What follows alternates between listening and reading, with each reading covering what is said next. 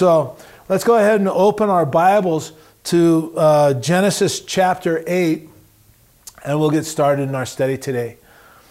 Father God, we just want to come before you now and continue our worship of you through the studying of your word. And Lord, our prayer would be, God, would you speak to us now through your word? God, would you just reveal to us your heart for us according to your word? And just, Lord, would you just show us, reveal to us Jesus in this chapter? Lord, the Bible says that the volume of the book is written about Jesus, Lord. We want to see Jesus. We want to be like those Greeks that came to Philip saying, Sir, we would see Jesus.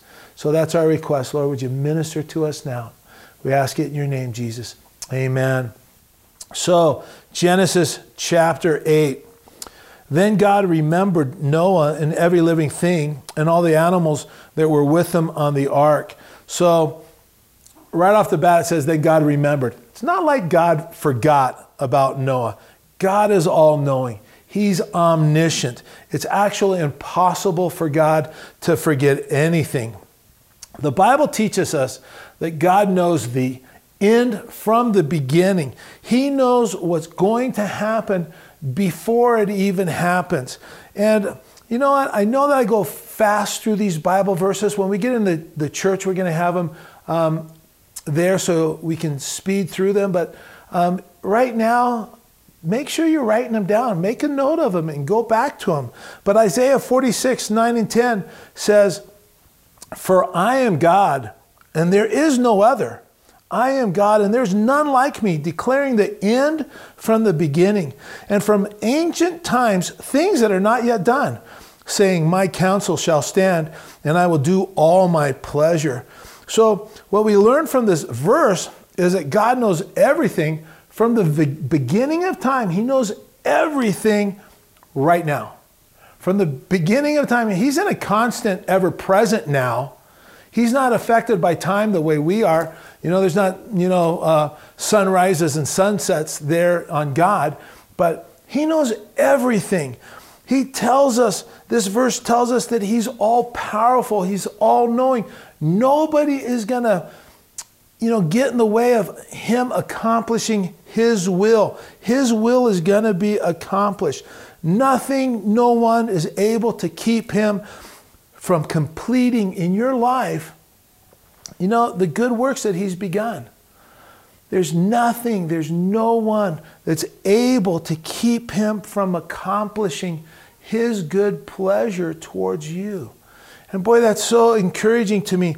Acts 15 verse 8 says, this is a mind-blowing verse to me, known to God from eternity are all his works. From eternity past, God has known everything that he would ever do from the beginning of time.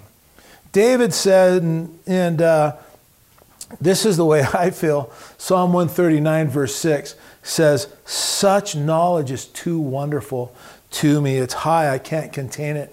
I mean, just trying to figure out, what God is aware of, when he's aware of it, and how he's aware of it.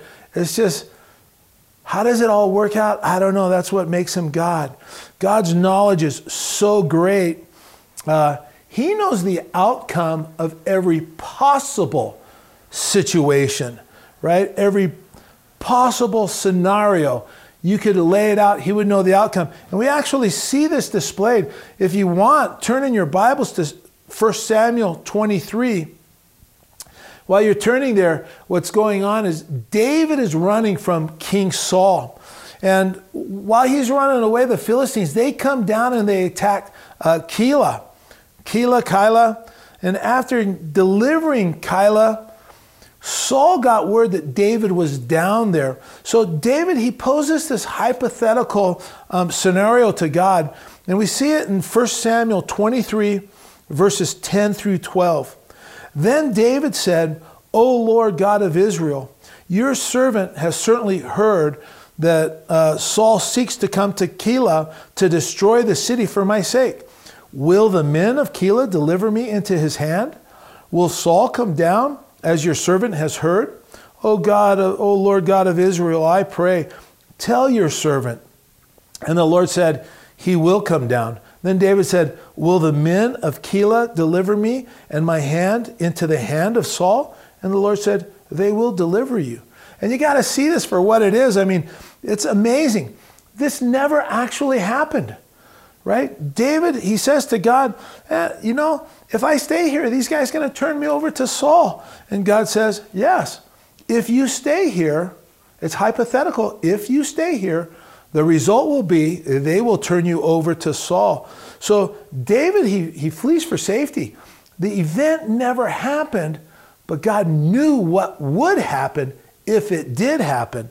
You know, not only does God know everything, you know, he knows everything that would happen in an infinite number, an infinite possibility of scenarios. I mean, that's the God we serve. It's important it's impossible. It's important for us to understand that it's impossible for God to forget us or to forget anything for that matter. Whoa, wait a minute, Gary. Hold on. I mean, you just said last Sunday, Gary, you said that if we confess our sins to God, that he forgets them. He forgives us and forgets them. And now you're saying he doesn't forget anything. So which is it? Well, this is what it is. God does not forget, period.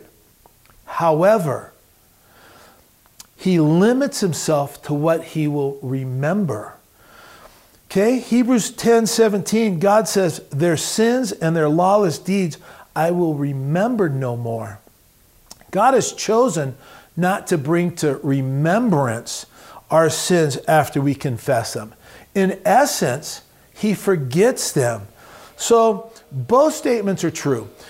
God cannot forget, but in terms of our sin, he will not bring them to remembrance after we confess them. God chooses to deal with us as if we had never committed those sins. I mean, such incredible good news. I hope that gets you guys excited, because you know what? It gets me wound up. I love it. You know, I have a lot of things that God has forgiven me for. And he says, you know, Gary, you're justified, just as if you never sinned. And you know, I'm not going to remember. I'm not going to deal with you in regards to who you are in a sinful state. I'm going to look upon you and deal with you who you are in Christ Jesus. So, you know, since God is infinite, though, and we're finite, we lack the ability to describe God in his divine character. So we're left to use these human terms.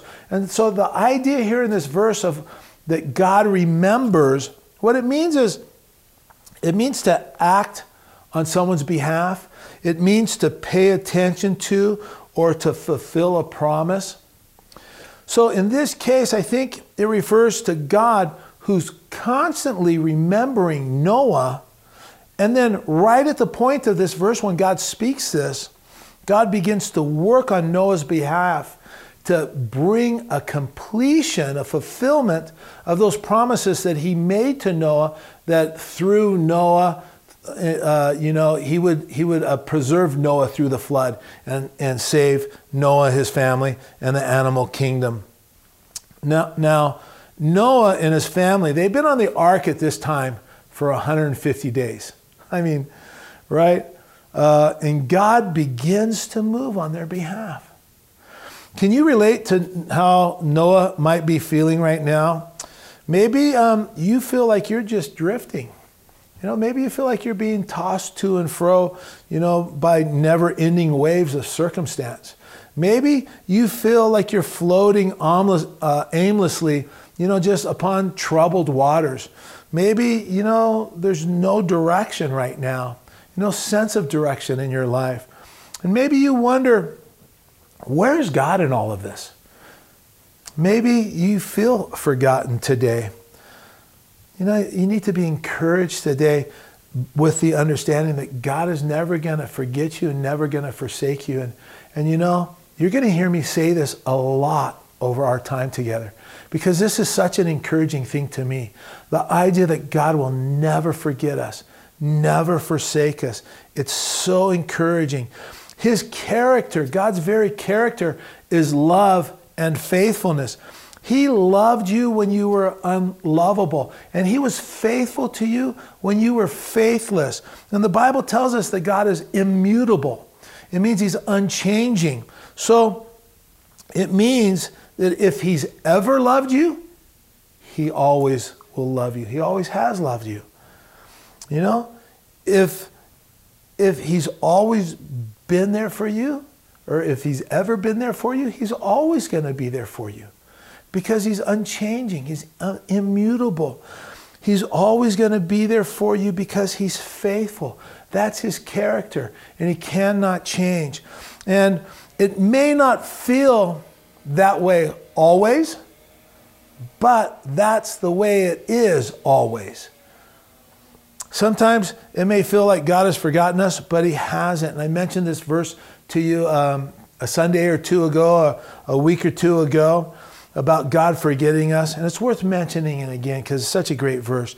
Isaiah 49:15. Can a woman forget her nursing child? Again, well, moms, is it possible? Like, hey, where is that kid? Well, hold on. You know, there he is. No, I mean, it's crazy. Like, you know, you're not going to forget when he's over. Hey, did I? No. Can a woman forget her nursing child and not have compassion on the son of her womb? Surely they may forget. Maybe it's possible that some woman, someplace, might forget. You know, okay, maybe. Yet I will never forget you, says the Lord. And then the next verse. I didn't mention this last time we talked about this. Verse 16. It says, the Lord says, see, I have inscribed you on the palms of my hands. Every time the Lord looks down and he sees the nail prints in his hands, he thinks of you. You know, that's how dear you are. That's how precious you are. The Bible tells us that the Lord keeps your tears in a bottle. The Bible tells us that he knows the number of hairs on your head. You may feel forgotten, but you're not forgotten. The Lord is there. He's right there with you. He's always there with you. He never leaves your side. He's in the boat with you because he loves you and because he's concerned for you. Verse 1 continues, says, and God made a wind to pass over the earth and the waters subsided. Before the flood, there was that vapor canopy we talked about. There, it's enveloping. It's the earth, it's in that atmosphere. And somehow, God let it go. It condensed, it collapsed, whatever, caused this deluge to come down on the earth. And then those fountains of the deep, they were broken up and brought up. And that was the flood. But prior to the flood, that vapor canopy, allowed the atmosphere, allowed the climate of the world at that time to be very tropical. There were no polar ice caps. In fact, the fossil record in those polar regions indicate that it was a lush tropical forest there in the polar regions.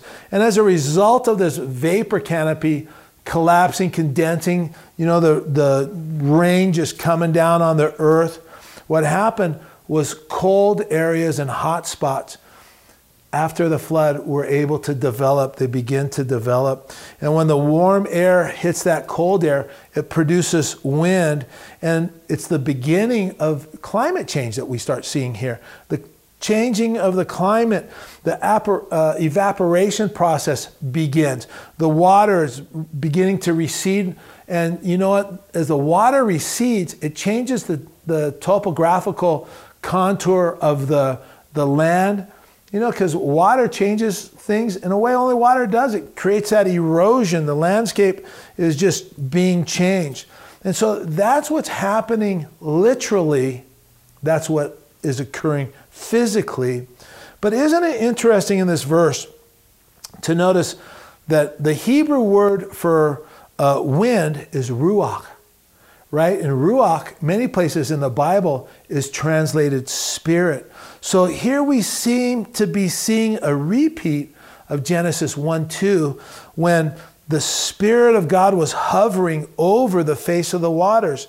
And he seems to be repeating that act now as he's separating the dry land from the waters. Verse 2, the fountains of the deep and the windows of heaven were also stopped, and the rain from heaven was restrained, and the waters receded continually from the earth. At the end of the 150 days, the waters decreased. So Noah and his family, they've been on the ark now 157 days. They entered the ark, they waited 7 days, it rained for 40 days, and then 110 days, the water prevailed, right? The prevailing water then after 110 days began to recede, and the ark come to rest on the mountain of Ararat. That's what we read in the next verse, verse 4. Then the ark rested in the 7th month, the 17th day of the month, on the mountains of Ararat. Now, listen, verse 4, chapter 8 of Genesis, verse 4, it happens to be one of my favorite verses in the Bible. It seems kind of random. You know, why would the Holy Spirit point out this particular day? This is the day the ark rested on the mountain of Ararat. Why would the Holy Spirit indicate the day? Well, when you dig into it, you find something that I think is rather amazing. If you go forward in the narrative of the nation of Israel, you come to Exodus chapter 12. And the Jewish people, we need to understand this. The Jewish people have 2 calendars, right? They have a civil calendars, which were the official calendars of kings. They use them for childbirth. They use them for contracts. But in Exodus chapter 12, verse 2, the Lord tells Moses, he's giving Moses instructions about the Passover. He says, this month shall be your beginning of month. It shall be the first month of the year to you. So a new calendar was created right here. Now this is the religious calendar. So the Jewish people, they have a civil calendar and they have a religious calendar. And the 7th month of the civil calendar becomes the first month of the religious calendar because of the importance of the Passover. And as you continue to read in Exodus 12, you read there that on the 10th day of the month, the Jewish people were to select a lamb. They were to select the Passover lamb. And the lamb was to be spotless. It was to be without blemish. It was to be a male in its first year, or in other words, in the prime of its life. And the lamb was to be kept for 4 days. These are all instructions there in the first 5-6 verses of Exodus 12. But the lamb is to be kept for 4 days. And it's during this time that the lamb is to be examined to make sure that it's spotless and without blemish. And then on the 14th of the day, or the 14th of the month, the lamb was to be slain. It was to be killed, it says, at twilight. Or literally, the literal meaning of at twilight is between the twilights, okay? So it's that time that the sun begins to set, 3 or 5 p.m. to dark. That's between the twilights. And the blood was to be applied on the lintels of the doorposts. You guys know this. And it's interesting. It's to be on the lintels. The blood is on the lintels and the doorposts. I mean, it's a cross, a lintels and the doorpost. So anyway, it's to apply there. And then the reason why, of course, again, this is when that angel of death came through. He would see the blood applied to the doorpost of the house. He would pass over that house, sparing the firstborn in that house. This all happened for the Jews on Shabbat. It was Saturday, the 14th of the month. So the first month, Passover, right? The 10th day you select the lamb. The 14th day you slay the lamb and you apply the blood. By the way, the households of the Egyptians that didn't have the blood, well, the angel didn't pass over. And the firstborn of those families, they were slain. And it happened for them, because they measure time the way we measure time, Jews measure time sundown to sundown. That's a day. But the Egyptians measure time the way we measure time, midnight to midnight. That's a day. The Passover for the Jews occurred on the Shabbat, Saturday the 14th. But for the Egyptians, it occurred on Friday the 13th. This is why Friday the 13th is an unlucky day, because we're on the Egyptian side of this calendar. It's a Bible story. It comes from the Bible. I find those things so intriguing. Well, if you go a little further in the Bible, you come to Joshua. In Hebrew, Yeshua. In Latin, Jesus.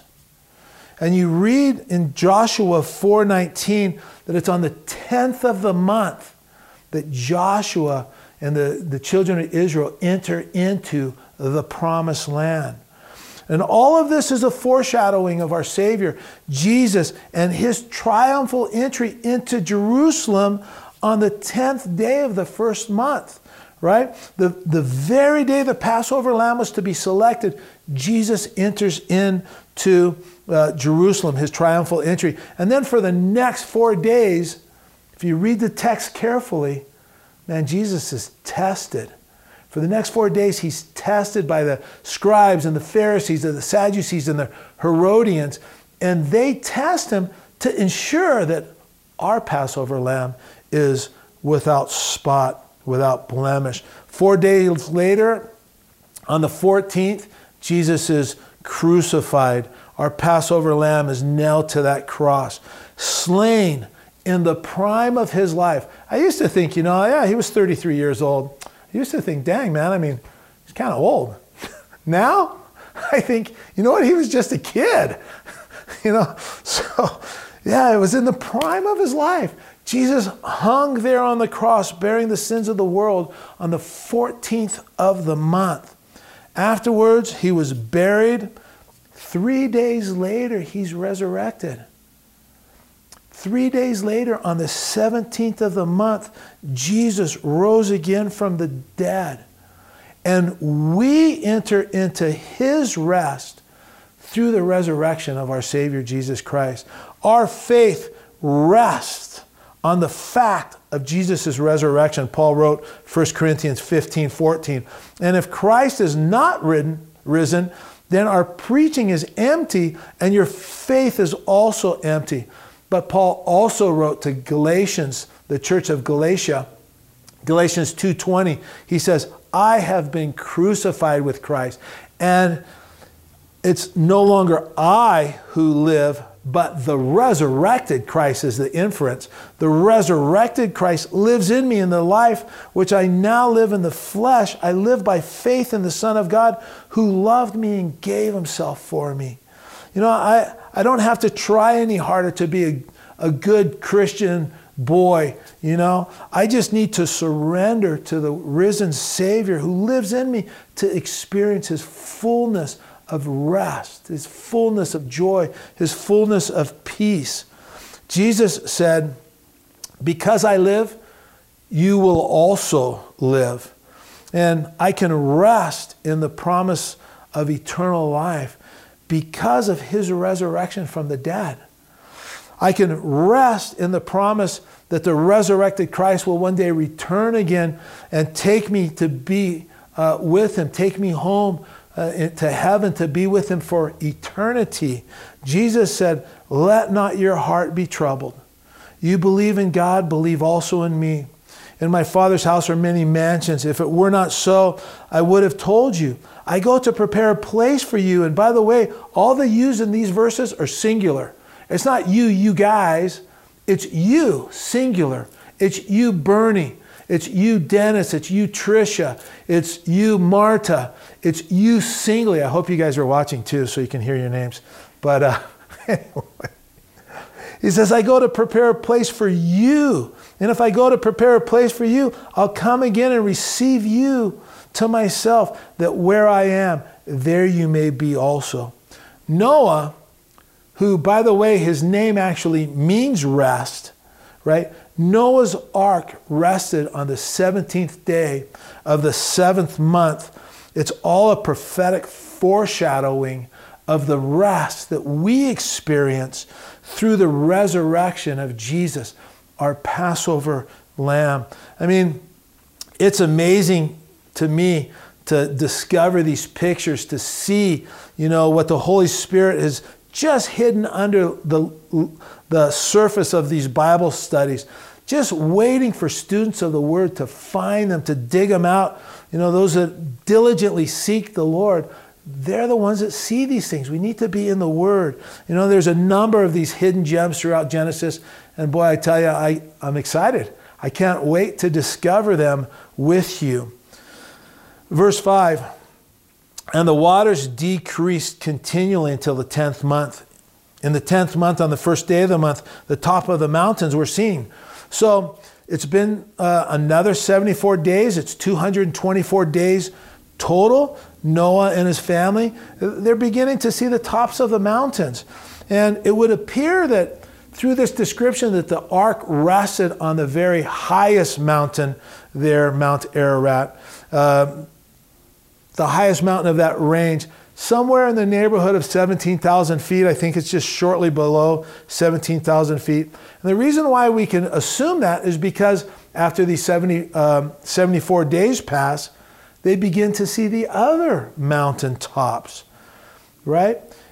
It's another indication that this flood, it just wasn't a local flood. If it were, how did the ark get on top of this mountain? Again, some 17,000 feet. And I'll just throw a little history your way right now. The Greeks, the Egyptians, the Phoenicians, all of them traditionally say that the ark is on Mount Ararat. Josephus, the Jewish historian who is writing to record Jewish history for the Roman government, he writes about the ark being on Mount Ararat. Marco Polo writes about the ark being on Mount Ararat in the 13th century. Marco Polo visited St. Jacob's Monastery, where they showed him wood that they claimed to have been taken out of the ark on Mount Ararat. Traditionally, it's always been viewed that Mount Ararat is there in Turkey. Interestingly enough, 1917, some Russian aviators flying over the mountains in that area, after an extremely long, hot summer, they discovered what they described as, quote, the hulk of a gigantic wooden ship encased in ice about the 14,000 foot level on Mount Ararat. After the results of this sighting, there were expeditions that were assembled, and what happened, unfortunately, is the Bolshevik Revolution began right about this time, so those expeditions were called off. But the pilots later, they escaped from Russia to Canada, and all the pilots, everybody that was on the flight, they documented what it is that they saw that long, hot summer day, and they saw, quote, a huge boat there on the ice. And as a result of this particular report, the French explorer Francis Navarro put together this huge expedition. It was called In Search of Noah's Ark. And afterwards, he describes in a book entitled The Ark, I Touched It. He describes his expedition, and he claims to have brought back wood that was from the ark. Now, there's never been an expedition that has been made that's been able to prove the existence, to prove the discovery of Noah's Ark. But actually, more and more expeditions are being mounted with more and more sophisticated instrumentations. I kind of think because the ark was, it was pitched inside and out, it's now in this encased in ice. I think it's well preserved, and I think it's going to be discovered one day. Personally, it's just what I think. Nothing to back it up. It's just a thought that I have. And it will be, when it's discovered, it will be the greatest archaeological find in the world. It will prove the Genesis account of the flood. However, I think even when faced with proof, evidence of the truth of the Bible, you know what? Still people will refuse to listen. They just refuse. Don't confuse me with the facts. It's going to be either that or they'll begin to worship the ark instead of the one true living God. Boy, ask me sometime about Tina insulting, it's a funny story. She didn't insult anybody. But you know what? In Bruges, in Belgium, asked me the story about the artifact. She kind of did upset a priest quite a bit. But anyway, so it came to pass, verse 6, at the end of 40 days that Noah opened the window of the ark, which he had made. Now, I'm sure Noah's ready to get off this boat. It's been 264 days now that they've been held up in this ark. And I imagine, starting out, Noah's wife, she's super excited, it's going to be an adventure, and she keeps everything's clean. She's sweeping the deck. She's picking up after Noah and the kids. But now, 264 days into their cruise, the animals are smelling pretty bad. And, I imagine when Noah opens that window, I can just hear Mrs. Noah saying, "Praise the Lord," right? I mean, Noah's wife, by now, she's probably just been worked. She just says, "Mama wants to get off the boat." Okay? So, just imagine.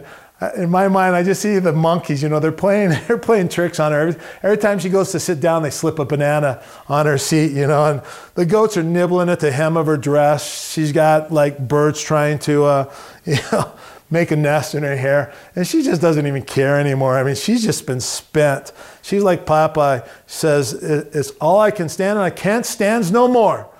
She wants off this boat. And in my mind, I can just see Noah, right?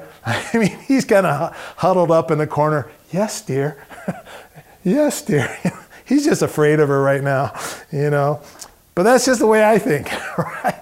So you guys know what I'm talking about, Anyway, verse 7. Then he sent out a raven, which kept going to and fro until the waters had dried up on the earth. Now, the raven, it's an unclean bird. The reason why is because it eats dead and decaying flesh. It's a scavenger.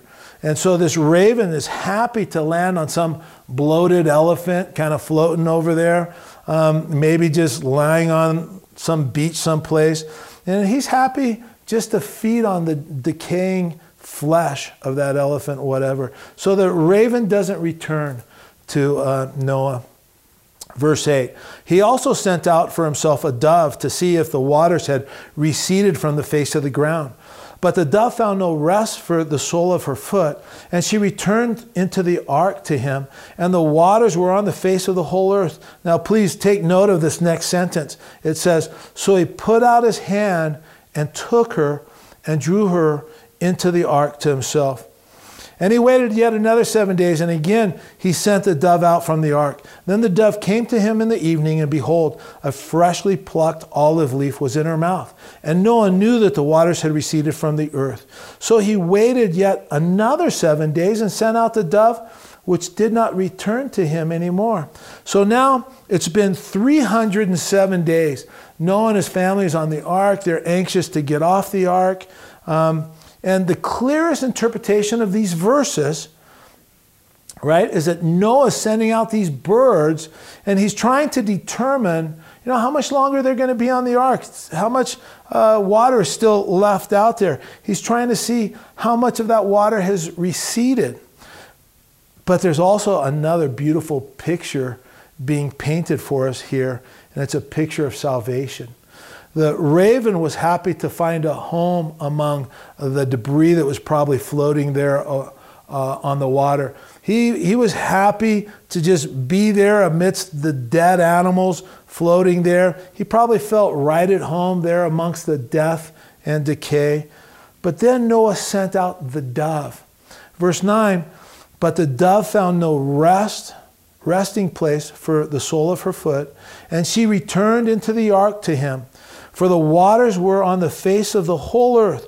So he put out his hand and took her and drew her into the ark to himself. Now, the dove is a clean bird. The dove is a bird having a totally different nature. And it's just such a beautiful picture here, I think. It's out of this saved vessel these two birds go forth. And it's a picture of our lives. For those of us that have been saved, you know, within our heart, there dwells the clean and the unclean. There is within us an appetite for the things of the flesh, for the dead, decaying world all around us. And then there's this different nature that we have within us also, where there's no rest for us in the world. And it says, but the dove found no resting place, so he put out his hand and took her and drew her into the ark to himself. The only resting place for this dove was in the ark. She went back to Noah to find the rest. And Noah here is a picture of Jesus Christ. Noah was a carpenter and he built this ark of salvation. Yet he's a picture of the greater carpenter of Nazareth who finished a greater work of salvation. It's a picture of how for the renewed, for those born again believers, it's a picture of how there's no rest for us in this world. The only rest for us is being with the Lord. Notice it says, he put out his hand and took her and drew her into the ark to himself. And you know what? That's what Jesus wants to do with each one of us. You know, he wants to take us. He wants to receive us to himself. He wants to renew us. He wants to give us rest. He wants to draw us near to him. And to me, this is just such a beautiful, such an awesome picture here. You know, our flesh has an appetite for that which is dead and decaying. But when we go after those things, we never find the satisfaction that we're looking for. We never find the rest that we're looking for in those things. You know, maybe you're like, you know, Tina and I can't tell you how many times we've gone to the movies thinking, you know, we're going to have a great night out. It's going to be awesome. We'll just be there, just relax, enjoy some entertainment. And you know what? We go to the movies and all of a sudden, you know what? We're just disappointed for what passes as entertainment these days. The death and the decay of the world being displayed there up on that big screen. And you know what? We walk out totally unsatisfied. We don't receive the rest or the satisfaction that we were looking for when we went out to have a good time. The only place we find that rest is when we return to the Lord. And he's just waiting for us so that he can draw us into himself. You know, we get away from him, we get our eyes off of him, and that's when we just wander around and just are restless. It's not until we look to the Lord that he draws us into himself, and then everything's okay. He's just waiting to draw us to himself, just waiting to draw us into his heart. And to me, it's such a beautiful picture of our Savior. And I just want to tell you right now, I honestly believe that God is reaching out his hand to some of you tonight. He wants to draw some of you very close to his heart right now. He sees the need for you to come near and receive rest. He wants to renew you. He wants to give you that rest. And my encouragement would just be go to him, run to him, turn to him, you know, and be refreshed tonight. You know, just on your knees maybe right now as you're watching, just cry out to him. Be refreshed tonight. Just yield to him and allow him to reveal his heart to you. Eventually, the dove does go out, doesn't she? She does go out. Such a beautiful picture. You know, she goes out. When she goes out into a new heaven, into a new earth, as it were. And one day, in a similar way, we're going to, you know, go out into a new heaven and a new earth. And there will be rest and fulfillment and just amazing satisfaction for us there. Man, I can't wait. Verse 10 again. And he waited yet another 7 days, and again he sent the dove out from the ark. Then the dove came to him in the morning, and behold, a freshly plucked olive leaf was in her mouth. And Noah knew that the waters had receded from the earth. So he waited yet another 7 days and sent out the dove, which did not return to him anymore. And it came to pass in the 601st year, in the first month, the first day of the month, that the waters were dried up from the earth. And Noah removed the covering of the ark and looked, and indeed the surface of the ground was dry. And in the second month, on the 27th day of the month, the earth was dried. Now, Noah saw in verse 13 that, the waters were dried up on the earth. It says, verse 13, indeed the surface of the ground was dry. Why do you think Noah doesn't just get off the ark then? Why does he wait? I mean, there's 57 days that occur between verse 13 and 14. And I don't know about you, but this is why I think he doesn't just get off the ark then. I've gone through hard times. You've gone through difficult trials. And if you're anything like me, those prolonged storms of our life, those difficult times that we have to navigate, you know what? I'm not in a hurry to get out in front of the Lord.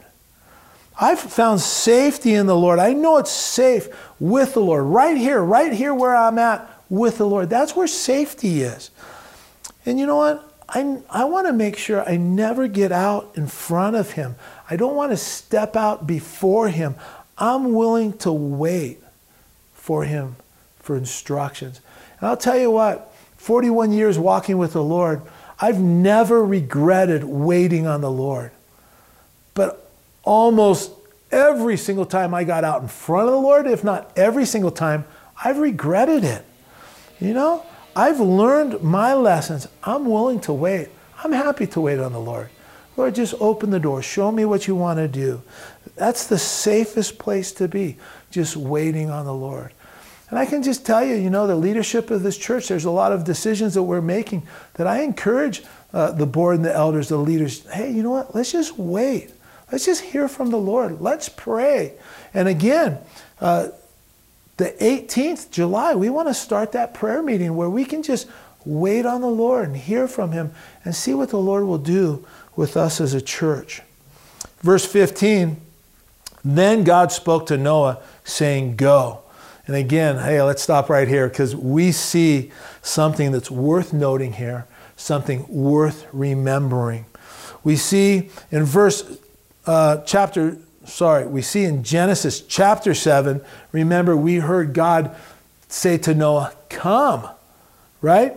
And now he's saying to Noah, go. And that's the way it is with the Lord. He calls us to come to him, to learn of him, to give our lives to him, to rest in him. Matthew 11:28. Come to me, all you who labor and are heavy laden, and I'll give you rest. And after we learn of the Lord, after we've been filled by the Lord, after we've received from the Lord, he tells us that, hey, now there's work to be done. He says, go. Matthew 28:18 and 19, and Jesus came and spoke to them, saying, all authority has been given to me in heaven and on earth.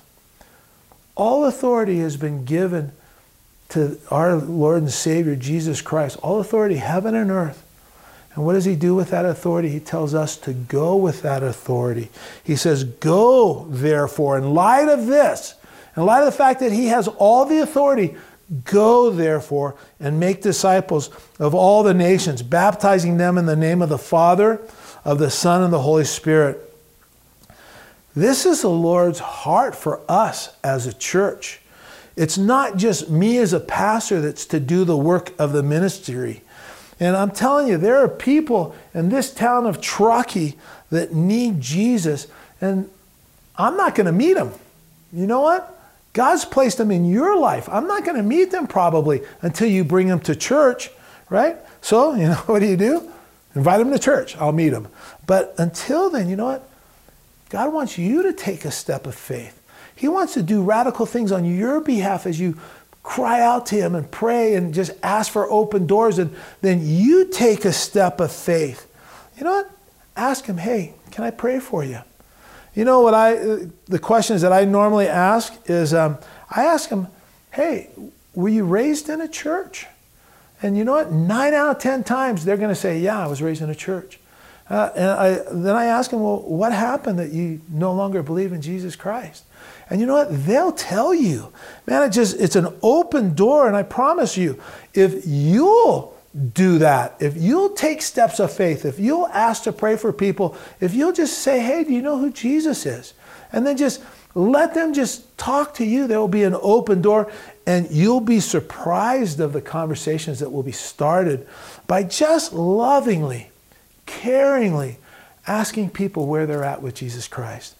You know, it's my job to equip the church to be passionate servants of Jesus Christ. It says in Ephesians 4, and he himself gave some to be apostles, some prophets, some evangelists, some pastors and teachers, for the equipping of the saints, for the work of the ministry, for the edifying of the body. The pastor's job is to equip the saints for the work of the ministry. It's our job to go and to share what we have in Jesus with the lost and dying of Truckee and this world. Verse 16, God says, go out of the ark, you and your wife and your sons' wives with you. Bring out with you every living thing of all flesh that is with you, birds and cattle and every creeping thing that creeps on the earth, so that they may abound on the earth and be fruitful and multiply on the earth. So Noah went out, and his sons and his wife and his sons' wives with him. Every animal, every creeping thing, every bird, and whatever creeps on the earth, according to their families, went out of the ark. So if you do the math, what you'll find is Noah's been on the ark now for 377 days. I mean, it's a long time to be cooped up again. I just imagine Noah can't wait to get off the boat. I mean, just put yourself in his shoes. I mean, he probably can't wait to be back on dry land. But now you're in his shoes, okay? What are you going to do? What have you been thinking about doing after 377 days? Man, I can't wait to do what? What is it? You know, take a picnic, go take a hike, you know, stretch your legs, go explore the new surroundings, you know. What would you do? Man, 377 days, that's like a year and 12 days, right? What would you do? Well, verse 20, we find out what Noah does. Then Noah built an altar to the Lord and took of every clean animal and of every clean bird and offered burnt offerings on the altar. Remember back in previous chapters, right? Noah took 7 of every clean animal. And the first thing Noah does when he gets off the ark, what does he do? Man, he builds an altar and he worships God. He worships God through sacrifice. And it's something that we've been seeing up to this point in the book of Genesis. It's a repeated theme. The way to approach God is through the shed blood of the innocent in place of the guilty. So we see here Noah, he has such gratitude for God's work of salvation in his life. He has such appreciation and wonder for God's greatness. The first thing he does is he worships. And you know, in my heart, you know, I imagine after this Bible study, there are those that are going to walk away and they're just going to be filled and they're going to worship the Lord. You know what? And they'll wake up tomorrow morning after this Bible study and they'll open their Bibles and they'll worship the Lord. But you know, I also imagine that after this Bible study, there will be those who are thankful it's over. You know, they'll say something like, man, that Gary, he sure can talk. Man, I didn't think he was ever going to stop. You know, as soon as the Bible study's over, they're going to go grab something to drink and relax on the couch in front of the TV. And they'll wake up the next morning forgetting everything that they've heard tonight. You know, the first group will feel blessed and fulfilled because worship is a blessing to you and it honors God. The other group will wonder why nothing ever goes their way. The other group, You know, they'll say, man, it seems like nothing ever happens good in our lives. And this is what I think. If we make worship a priority in our lives, we'll be altered. It will change us. It will change who you are if you make worship a priority. And the Lord smelled a soothing aroma. Then the Lord said in his heart, I will never again curse the ground for man's sake, although the imagination of man's heart is evil from his youth. Nor will I again destroy every living thing as I have done. You know, what an example Noah is for us. He walked with the Lord and enjoyed his presence. He obeyed the Lord in building the ark. He was a witness for the Lord. Peter says, 2 Peter 2:25, that he was a preacher of righteousness. He waited patiently on the Lord while he was in the ark, waiting for permission to leave the ark.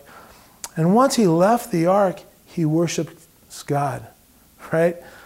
And his worship blessed God. And don't you want that kind of testimony in your life?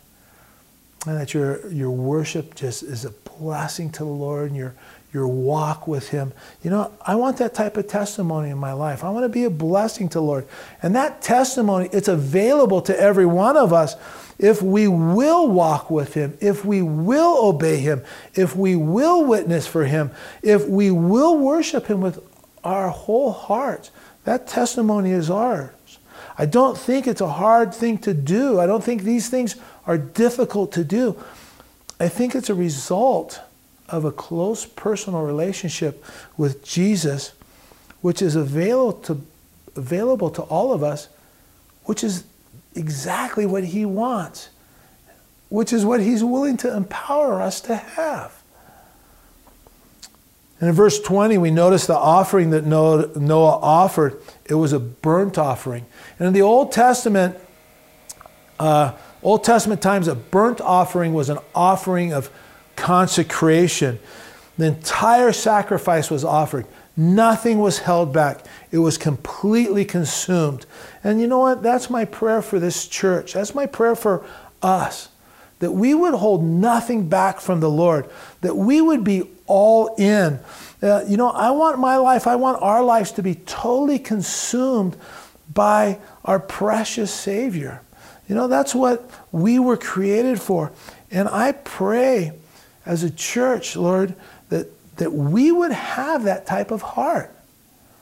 Because what's more pleasing to God than the smell of the sacrifice was the heart of Noah in his sacrifice. God wants our heart. And verse 22 says, while the earth remains, seed time and harvest, cold and heat, winter and summer, and day and night shall not cease. As a result of the flood, we start seeing this climate change, these ecological changes, as we said. We start seeing seasonal and temperature variations. And again, all of this probably is the result of the extinction of the dinosaur and other animals we find in the fossil record. They probably went extinct relatively soon after the flood, as well as we see this dramatic decrease in lifespan of man and certainly of animals too, I'm sure. But here, as we just, close our Bibles and, just turn our attention to the Lord now and just, I really want to ask you, where are you at with the Lord? Are you all in? Is there anything that you're holding back for you to control? I hope not. Because if you'll do that, it's going to rob you from everything that God wants for you. It's going to rob you from, just the joy that he wants to, pour into your life. It's going to rob you of the Spirit. It's going to rob you of fulfillment. It's going to rob you of just everything you want as a Christian. If you hold something back for your own control, for you to maintain control of, man, it's going to shortchange you crazy ways, right? What if I told Tina, you know what? I'm all yours, baby. You know what? All this is yours, Tina. That would be a bad way to put it. You got to choose your words more carefully, right? But, what if I just said, hey, sweetie, you know what? I'm all yours. just not on Tuesdays. You know, on Tuesdays, there's this another woman that I spend time with. You know, what do you think she would say? You think she'd say, great. I mean, hey, I got you 6 out of 7 days. How can I argue with that? You know, of course not. That's not what she's going to say. You know, if she said that to me, you know, I would not be okay with it. You know, I want all of her. I don't want to share her with anybody. I want all of her. And that's the way God's heart is for us. He's jealous for us, right? He wants all of you. He's not interested in part of you. He's not interested in Sundays and Thursdays. You know what? He's interested in everything. So I encourage you, I want to encourage you to really do some deep soul searching right now. You know, spend time with the Lord this weekend and just, man, go deep with Him and just determine where are you at with Jesus. Are you all in? You know, is there a limit to your walk with Him, or you want to go as far as He wants to take you? You know, if you're not all in, you're getting ripped off by whatever it is that you're holding back from Him. Let's pray. Father God, I just thank you. Lord, I thank you for this church. Thank you for the heart of this church. Lord, it's so great to meet so many of the people that call this church home, to meet them Sunday in the park. Lord, I'm so thankful for each one of these wonderful saints, Lord. And I pray as a church, Lord, would you work in our hearts? Would you work in our hearts that we would be all in? That we would end our prayers with, Lord, no matter what the cost. Lord, would you just work in our heart as a church in such a way that we're on our knees before you, waiting on you. Just whatever it is you're going to say, Lord, we're predetermined to be obedient to it. Lord, would you open doors for us to be a witness for you in this community and in the world, Lord. Father God, I know there are people in this community that need to hear about Jesus that I'll never meet. Lord, would you empower, Lord, the saints of this church to be passionate in serving you and be passionate in telling others about Jesus, Lord. Would you use us for your glory? Lord, would you use our little fellowship for your glory, impacting a dead and decaying world around us, Lord. Father God, I ask it in the name of your Son, Jesus Christ, no matter what the cost, be glorified in us and through us, Lord Jesus. I ask it in your name. Amen.